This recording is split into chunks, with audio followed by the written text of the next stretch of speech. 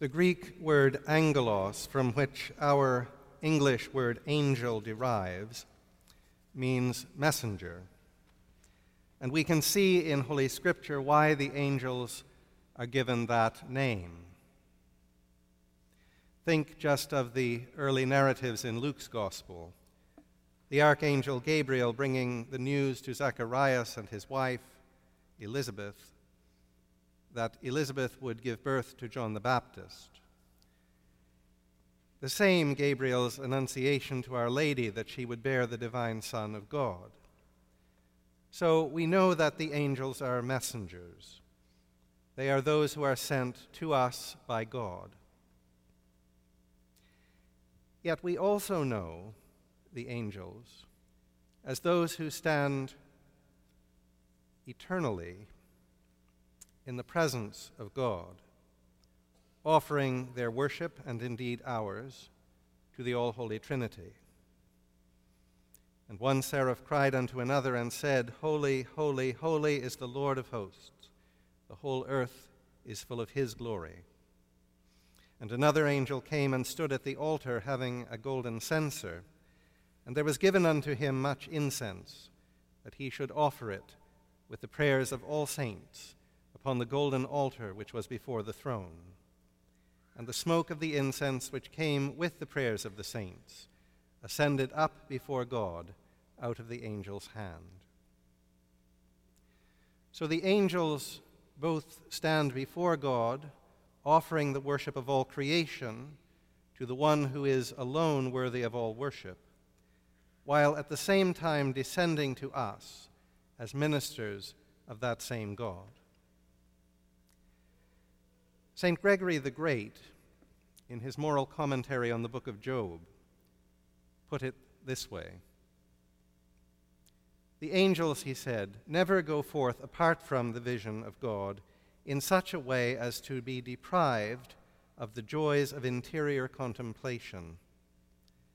For if, when they went forth, they lost the vision of the Creator, they could neither have raised up the fallen, nor announced the truth to those in ignorance, and they could in no wise proffer to the blind that fountain of light, which by departing they would themselves have been deprived of.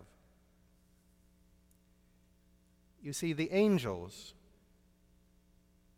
know all that they know, not from observation of the created universe below themselves, but from contemplation of that universe in its Creator and theirs. As our Lord said of his little ones, in heaven their angels do always behold the face of my Father which is in heaven.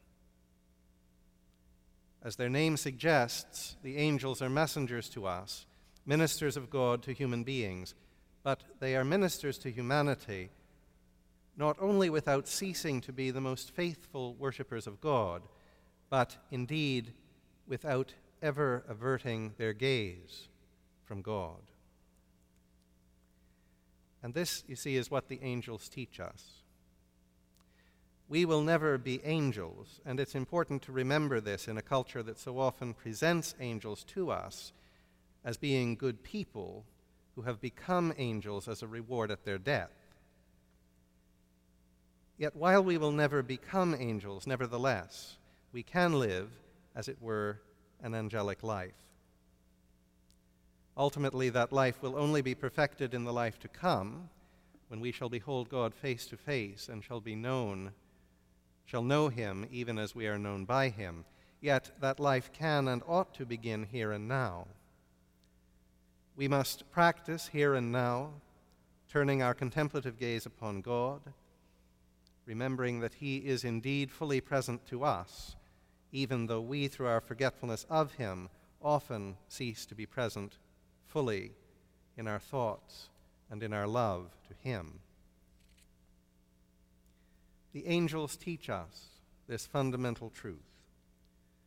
The contemplation of God, the life of silent adoration of the all-holy Trinity, the turning our whole concentration upon God alone does not prevent us from ministering to others, Indeed, it is the only way that we can ever learn to serve them as God would have us serve them.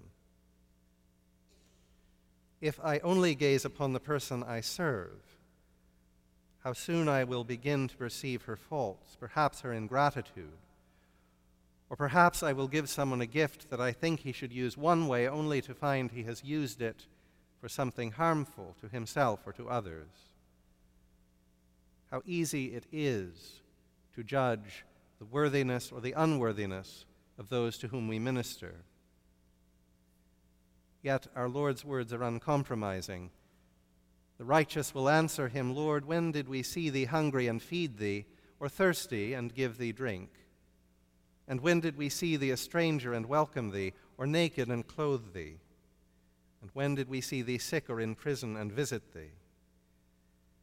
And the king will answer them, truly I say to you, as you did it to one of the least of these my brethren, you did it to me. It is not for us to decide who is worthy of our compassion, our generosity. But if we only look upon one another, we will likely find only fault, for which of us is without fault?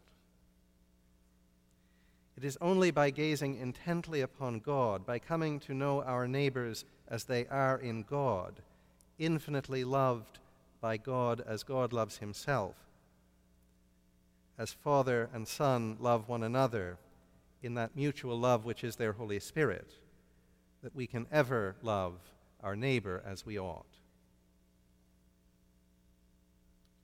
Do not despise your neighbors, our Lord is saying to us. For their angels behold the face of my Father, and in beholding his face, see them as he sees them. Go and do thou likewise. Gaze through me upon the face of my heavenly Father, and see in that face, in those eyes, those as he sees them. Love them as he loves them, and give to them as he has given.